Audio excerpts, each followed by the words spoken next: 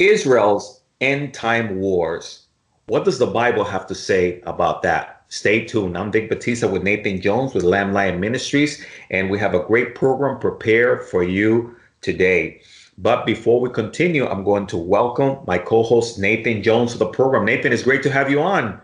Brother, it's back to be good to always be with you each week on The Truth Will Set You Free. And folks, we're glad you could join us on this podcast of Lamb and Lion Ministries. We've been now, 10, 12 years on this podcast. So we hope that folks will come to our website, christinprophecy.org, and check us out, because we have quite a number of other podcasts. We've archived them all on all sorts of different topics concerning Bible prophecy. So check us out, christinprophecy.org.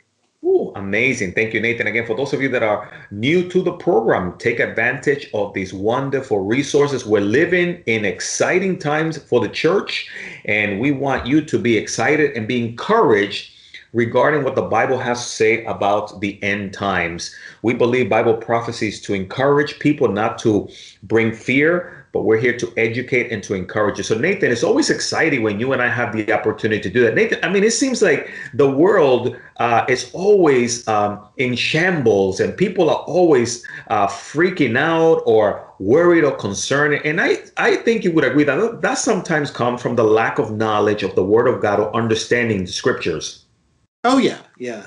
Perfect love casts out fear, right? As it says in 1 Corinthians 13. So it's true. We are in quite a time period, obviously. A lot of prophecies coming together, a lot of signs of the end times. And they're not comforting ones. A lot of them are scary. Other than the mass evangelism, there's a lot of scary times. We live in scary times, so I totally understand what people feel. And then with the Israeli-Hamas war breaking out since Israel's 73rd birthday on May 14th, it's a lot of people are wondering, where does this fit on the prophetic timeline? Is this the Psalm 83 war? Or is this Ezekiel 38 and 39, the Gog and Magog war? Or is this Armageddon? I mean, people are wondering. So, Vic, what do you think? Why don't we pray and then jump in it and help relieve people's fears? Absolutely. Father, we thank you for this wonderful opportunity to study your word. And Lord, it is exciting to see what you're doing. In the midst of tragedy, there's always blessings. So we pray today that you anoint our time, our words, and that you will open up the hearts and minds of individuals to understand what you want to say to them. In Jesus' name we pray. Amen. Amen. Yeah, Nathan, I think it's just fantastic. In the past, you and I have talked about wars and the rumors of wars and the various end time wars. And a lot of people are not familiar with what the Bible has to say regarding that. But Nathan, Matthew chapter 24, verses 1 through 6, actually 3 through 6, when the disciples came to Jesus and they were asking him about future events, he outlined for them certain things there that we're going to talk about today that really is going to shed light on what's going on in today's modern world. Nathan, will you be able to take us there, Matthew 24, verses 3 through 6 for us? Absolutely. It's a fantastic passage, but Matthew 24, it's got parallels in Luke 21 and Mark 13. And when we talk about signs of the end times, these are the chapters where Jesus gives us 10 signs to look out for that answer 3 questions. Starting in verse 3, it says, "Now he, Jesus, sat on the Mount of Olives, and the disciples came to him privately, saying, 'Tell us, when will these things be, and what will be the sign of your coming and of the end of the age?' And Jesus answered and said to them, 'Take heed that no one deceives you, for many will come in my name, saying, I am the Christ, and will deceive many. And you will hear of wars and rumors of wars. See that you're not troubled, for all these things must come to pass, but the end is not yet.'" You know, Nathan, and I love the passage too. Something that comes to my mind is because Jesus was speaking there, he says that there will be wars and rumors of wars. But now we're really gotten to the point where these are not rumors. You and I are seeing actual wars. We're seeing rockets flying over Israel to the people. We see them, the Iron Dome doing its job. But the Bible does say that there's going to be a number of end time wars that Israel is going to be involved in. Right. And the 9th sign of the 10 signs that Jesus gives is where all the nations are gathered against Israel. Now, we're not up to that point yet. We're certainly see many nations of the world against Israel. If you want to know that the spiritual warfare is behind the anti-Semitic hatred of Israel, look at all these people like the Squad and different leaders of government, some free supposedly, condemning Israel for defending itself against Hamas's attack against Israel. Now, this is Hamas attacking Israel with missiles, and they're backed by Iran. Iran promised a week before Hamas exploded that they were going to retaliate for having their reactor set on fire. So we know Iran is behind this too. Iran's Ayatollahs have a purpose in mind. They want the 12th Imam, the Mahdi, to show, and the only way to do that is if they start basically a global jihadic war. So we're seeing even people with the wrong eschatology trying to force events to push it towards what they see as the coming of the Mahdi. And so we're seeing in the Middle East this old hatred. I mean, we're talking about thousands and thousands of years of hatred between the Palestinians, who many are Syrians, but some are descendant of the Edomites or Esau. So we could go all the way to Abraham's son Isaac and Esau, and so we're talking about almost 3,700-year-old family feud that just won't end until the Prince of Peace returns and sets it right. So yeah, there'll be lots of wars. There's rumors of wars coming, and we're seeing Israel and Hamas fighting. Lebanon, as of today, as of this recording, started shooting missiles in Israel. So we know this is going to expand into Lebanon, all these terrorist groups. So yeah, the whole world is starting to come against Israel. And so that begs the question, where are we on the prophetic timeline? Where is these wars fit into the end time scenario? Excellent point, Nathan. And okay, again, for those of you that just tuned in, Vic Batista, Nathan Jones, Lamb Lion Ministry, our program, The Truth Will Set You Free. Again, we're talking about Israel's end time wars and where are we at now in the prophetic calendar. And Nathan, again, some people, they always think of the Gog and Magog war, but we're going to clarify that when these things take place, the timing of them, but also what we believe could occur prior to the Gog and Magog war. And I know you have a wonderful outline for us in terms of how these wars are going to play out. But Nathan, I was thinking before we do so, because one of the questions that people are asking is this a Psalm 83 war? Would you be able to go with me there to Psalm 83 as we read verses 1 through 8, and then we'll give some context to what's going on? Yeah, absolutely. Yeah, let's turn to Psalm 188. Psalm 83. It's a psalm of Asaph the seer. I wanted to say Asaph. So this isn't a psalm of David. It's his seer or his prophet Asaph. And he says, "Do not keep silent, O God. Do not hold your peace, and do not be still, O God.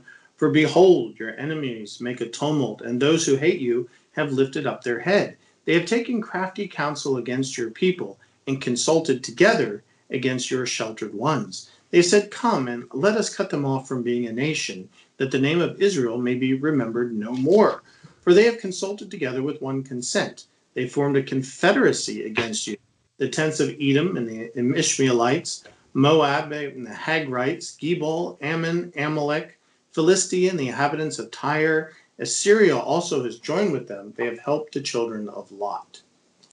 Wow. Now, Nathan, you and I know Bill Silas wrote a wonderful book regarding this, but a few things there. I mean, the speech that is being uttered here in Psalm is much like what we're hearing today. They want Israel wiped out of the face of the earth. There's a confederacy. There's these nations coming together, and the purpose is to destroy the people of this land. Right. And again, this is 3,000-year-old prophecy. So you're right. Well, some people say Psalm 83, it's not a prophecy, but look at the nations that are described here. The tents of Edom would be considered the Palestinians in South Jordan, because Jordan is the Palestinian state. They don't need a two-state solution. Jordan already is the Palestinian state. The Ishmaelites are the Saudis. Moab today would be considered the Palestinians of central Jordan. The Hagrites or the Hagarenes are the Egyptians. Gebal is Hezbollah in northern Lebanon, and Ammon is northern Jordan. That'd be the Palestinians there. Amalek are the Arabs of the Sinai area. Philistia is, of course, the Gaza Strip ruled by Hamas today. Tyre is Hezbollah in southern Lebanon, which Hezbollah being another terrorist organization. And Assyria is the Syrians, which Assyria stretched into northern Iraq in ancient times. So here this prophecy is about God calling down condemnation on the nations that directly border Israel. Now, no time ever, even under King Solomon, has Israel subjugated the countries that are attacking them. We saw in 1948, as soon as Israel formed a nation, many of those countries came and attacked Israel, and miraculously, Israel survived. but it wasn't all the ones listed there. So we know that this is a prophecy about the future where at some point God is going to, through the Israeli Defense Forces, overcome the nations that directly border Israel. If you're looking for where we are with Israel dealing with Hamas, I would call it a birth pain, a little birth pain, leading up to the Psalm 83 war. Could Israel this explode, and it's not just Hamas, but then Lebanon, as we're seeing, jumps in. Syria has already been the state of war. Maybe Jordan and Egypt drops its peace treaty with Israel and starts attacking. Anyway, these nations will come together in an attempt to overthrow Israel, and Israel will defeat them and control over them and grow as a nation because of it. So the current condition now, geopolitically, is that Israel cannot continue to deal with constant attacks by neighbors, hostile neighbors that are united. And what are they united by? Islam. And so this is a prophetic war that I believe, and like you said, Bill Salas makes a fantastic argument for it. People really want to dive into the Psalm 83 war, go to his website at Prophecy Depot, and you'll learn a lot about that. Our ministry believes this Psalm 83 war is the next prophetic war. Thank you, Nathan. And that's exactly what we're wanting to line up here is these events. When will these events take place? What does the Bible have to say about it? And what is the time frame for them? And Nathan, again, as you mentioned, this is like I'm thinking myself here of a chess game. And you see all the pieces lining up, and then you see each piece making its move, and soon we're noticing that it's going to come to that place where it's almost like that checkmate, you know?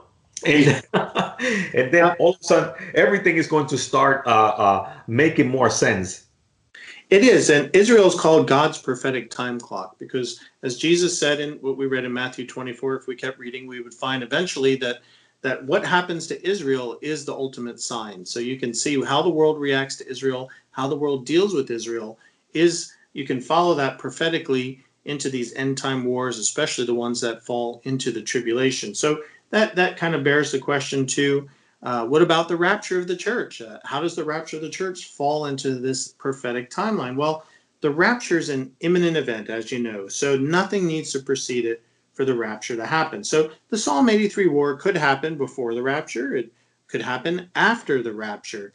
But I believe it's the second war that follows this that really determines how the rapture fits into the end time scenario. And that would be the Gog and Magog war as found in Ezekiel 38 and 39. And Nathan, of course, and you and I have spoken extensively there regarding that war in Ezekiel 38 and 39. And again, certain nations are mentioned there, and these are nations that we starting to see, or that we have seen rise up as superpowers even as we speak. Right. If you really want to get into the timing of the Gog and Magog war as prophesied in Ezekiel 38 and 39, I did a 1-hour academic presentation. You can find it under sermons on our website at christandprophecy.org. That'll get you really into the details of the arguments for all the various times. So I point you to that. Vic and I here don't have enough time to really get into why, but I believe the bulk of the evidence points to the Gog and Magog war, 2 whole chapters dedicated to it, talking about a war that follows chapters 36 and 37, which is a prophecy about Israel returning the land. Well, that's already happened. Israel is back in the land again. But Israel doesn't have the spirit. The body is reconstituted. The valley of dry bones is back into a body again. Israel is a nation once more, but it still lacks the spirit, the love of God and his son, Jesus Christ. So that's the part of it is Ezekiel 38 and 39. So let's see that because of the Psalm 83 war, Israel conquers the nations around it and finally subdues them. Well, there's an outer ring of Islamic nations, Iran and Turkey, Sudan, all those stands, and it's going to be led by Russia, who wants to plunder Israel for its wealth. And we know in the last few years, Israel's wealth has been that amazing natural gas find off in the Mediterranean that's directly competing with Russia's dominance of giving natural gas into Israel and pretty much will bankrupt Russia. So this is a survival thing for Russia. So the Bible prophesies in Ezekiel 38 and 39 that this leader who's designated Gog, and if it is today, it'd be Vladimir Putin or some general or something, will lead this coalition of nations against Israel in an attempt to destroy her. Now, Israel, obviously, her military cannot stand up against the combined might of these nations.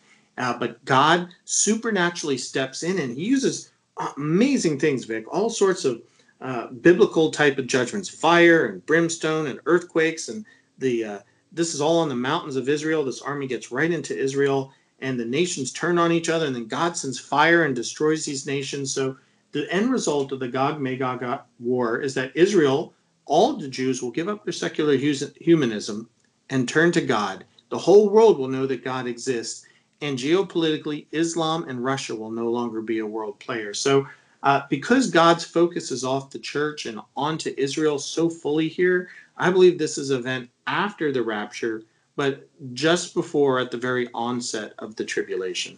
I love it. And Nathan, of course, and for those of you that are tuned into the program, whenever you get a chance, turn to Ezekiel 38 and 39. And they're right on verses 1 and 2 of Ezekiel 38 and verses 1 and 2 of Ezekiel 39. You can see clearly that God is against a rush. And Nathan, I'm so glad that you clarified the ancient names given to these modern nations, because that's what people sometimes get confused. But these ancient names are the nations that we see today, just like Russia, and that's why people sometimes need to recognize that this is not ancient history here. This is things that is developing right before our eyes.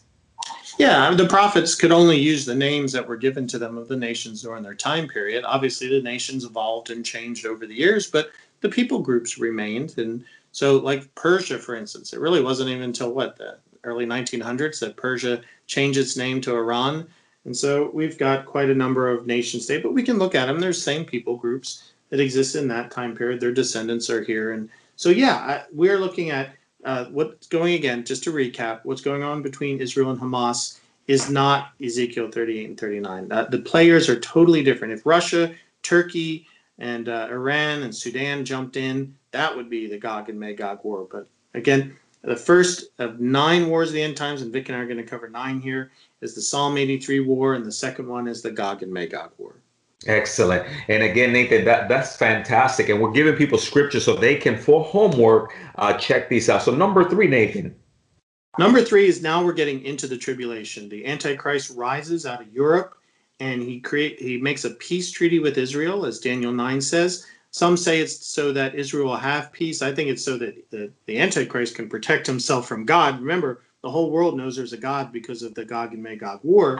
And so as he's rocketed basically to power over the world, he does have to consolidate it and conquer parts of it. And that's where you get into Revelation 6, which talks about the conventional war of the tribulation. The first seal judgment of the 21 judgments released is the Antichrist, and the second one is global war.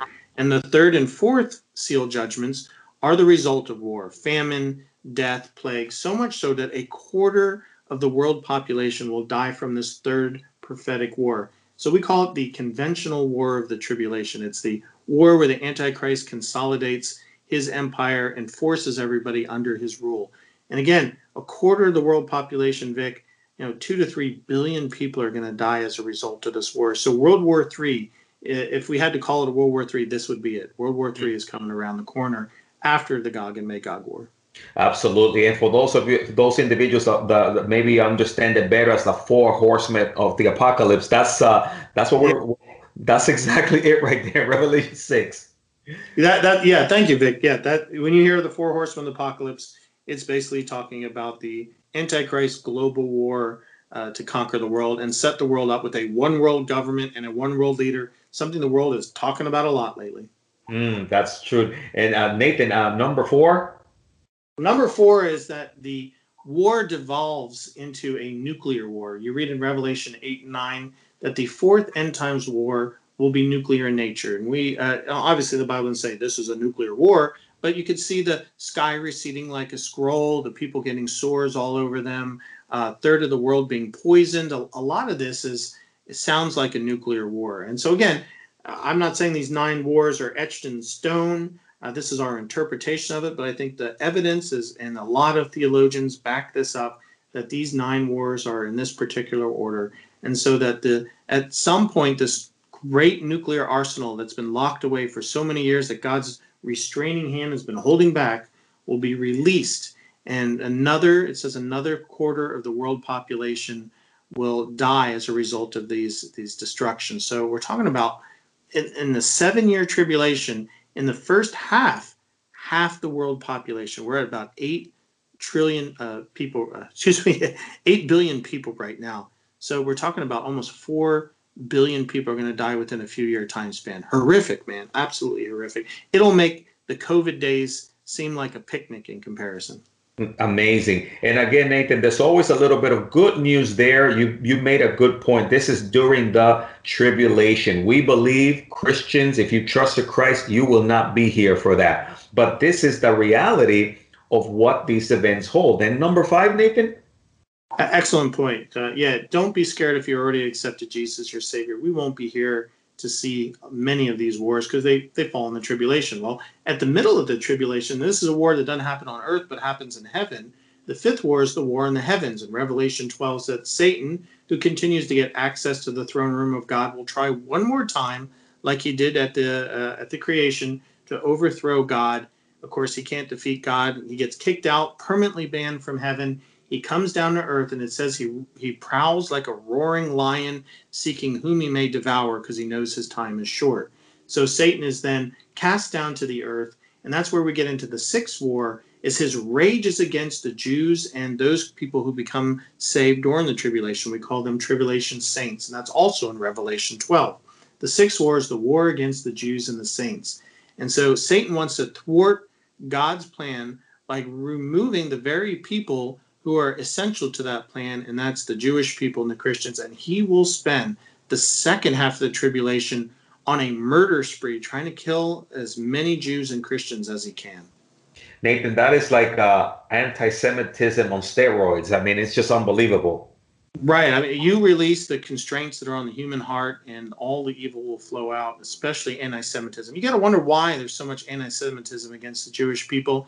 It's a spiritual battle. It's spiritual in nature. It's Satan's hatred of the Jewish people because God gave them to us as an example of his redemptive story. We got the Bible through them, the Messiah through them, and Jesus has promises to restore a remnant to salvation. So Satan wants to stop that. But Satan's obsession with the Jewish people and all the devastation on the earth will cause the kings underneath him. He'll have 10 kings that will divide the world and rule under him. They start rebelling. And this is where we get to the 7th end time war you read about in Daniel 11. It's called the Middle Eastern Campaign of the Antichrist. The king in the south, likely over Africa, will rebel against the Antichrist, will form an army and put it down. But then the kings from the east, likely China and all, this is where we see China and Japan all raise their heads. They'll march an army of 200 million people across the dried up Euphrates River and into the valley of Jezreel, which we know as Armageddon. And that is the true battle of Armageddon. Joel 3, Zechariah 14, Revelation 19. The 8th end time war is the battle of Armageddon. And really, it's a civil war between the Antichrist and his opposing armies. But Satan uses it to unite the armies together in anticipation of Jesus Christ's return. And that's exactly what happens. Jesus' second coming, it's the very last day of the 7-year tribulation. He bursts from the clouds. The Christians are following him on white horses. The church is following him. And we watch Jesus single-handedly defeat the Antichrist and Satan and the false prophet. And Satan is bound to a pit for 1,000 years. And as a result of that war, Jesus sets up his kingdom, which he rules and reigns from Jerusalem. And it's 1,000 years of peace and righteousness and justice. Ooh, see, Nathan, and this is the point where most people close their Bibles and they think it's over, but it's not. Not at all, because there's still a Jesus 1,000-year kingdom, and this is where we get to the 9th and final battle, Revelation 20. We call it the second battle of Gog and Magog.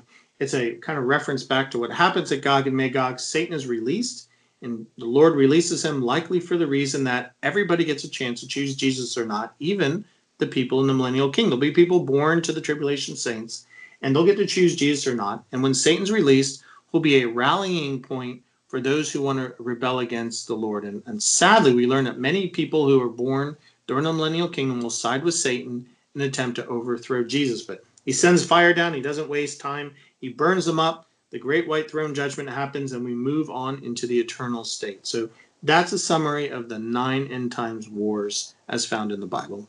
And amazing. And Nathan, of course, this is amazing because during that time, there's also the millennium where we're going to be ruling and reigning with Christ. And even here, we find it's not going to be yet a perfect, peaceful earth as we see this last war.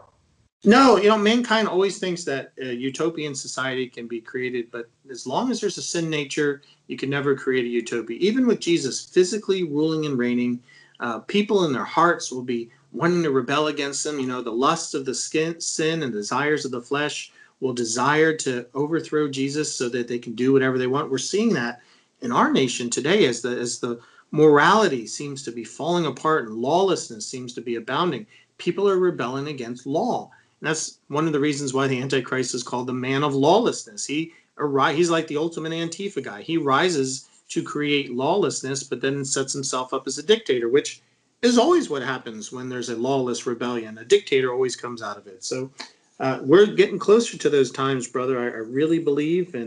But we know that Jesus' reign is coming, and then eventually we'll have the eternal state. And the eternal state, man, is meant to be where the Garden of Eden again, where God had fellowship with man face to face. We'll see the face of the Father. We'll walk and talk and have fellowship in a sinless world once more. And that is the whole history wrapped up from Eden to the eternal state, is the redemption of mankind, a remnant of mankind, to have fellowship with God once more. I think that's fantastic, Nathan. And I think that as we close those wars, one thing that you mentioned is there that in Revelation 20, we recognize even with Satan bound, even with us ruling and reigning on earth, the problem is the heart. And that's why people need a heart transplant, a heart transformation. And that can only happen through a personal relationship with Jesus Christ, right, Nathan? And that's why you and I oftentimes close a program with an invitation encouraging people, come to Christ, let him change you from the inside out, because he is the only one that can truly bring peace into your life. And Nathan, will you be able to share with that person on the other side that maybe doesn't have a relationship with the Lord, even right now, how they can receive the heart transformation? Well, absolutely. If you're a Christian, then this time period, though a little fearful, should give you expectations of joy, because we know the Lord's plan is coming together, and we will be raptured off this earth, and we will rule and reign with Jesus Christ forever. That's exciting. And to grab hold of that, you need to turn from your sins, repent, and ask the Lord in faith to be your Savior.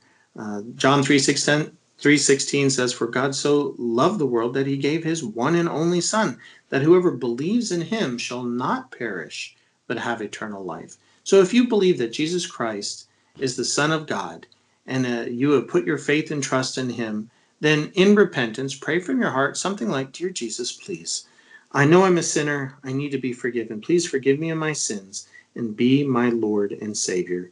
And your sins will be forgiven, your guilt will be washed clean, and you will inherit eternal life with Jesus forever. You can be excited about the future. Oh, that is great news, Nathan. Thank you so much for sharing that. And hey, and if that's you and you have just received a spiritual heart transplant and you accepted Jesus into your heart, we would love to hear from you. Give us a call, 305-992-9537. Call us or text us. Those of you follow us on social media, post there that you received the Lord. And we would love to send you a Bible so that you can grow in your relationship with Jesus. We also want to encourage you, find a church, a good Bible teaching church, preferably one that will teach you Bible prophecy, and let them know you accepted Christ and that you want to be baptized. And listen, if you find yourself in the Daytona Beach area, come our way. I'll be glad to take you to the beach and baptize you here as well. So we're very excited for you. We want to say congratulations for receiving the Lord, and we're just rejoicing with you. Nathan, what exciting news you left us with as we closed our program. There's always good news. There's always good news. I think your news is exciting as well. I mean, an invitation to Daytona Beach for a baptism, man, I'll be there. No, Nathan, only those that have been saved and not baptized. That does not include you. Okay, yeah, I was baptized in the Jordan River. But okay, brother. Hey, great sharing the gospel with you. I hope you are all tuned in, have more excitement about the future, and that your fear is a little allayed. Exciting times. The Lord is working. Keep your eyes open and keep your focus on him. Amen. Amen. Thank you so much. Rick Batista, Nathan Jones saying goodbye. May the Lord bless you. Have a wonderful day. Thank you, Nathan.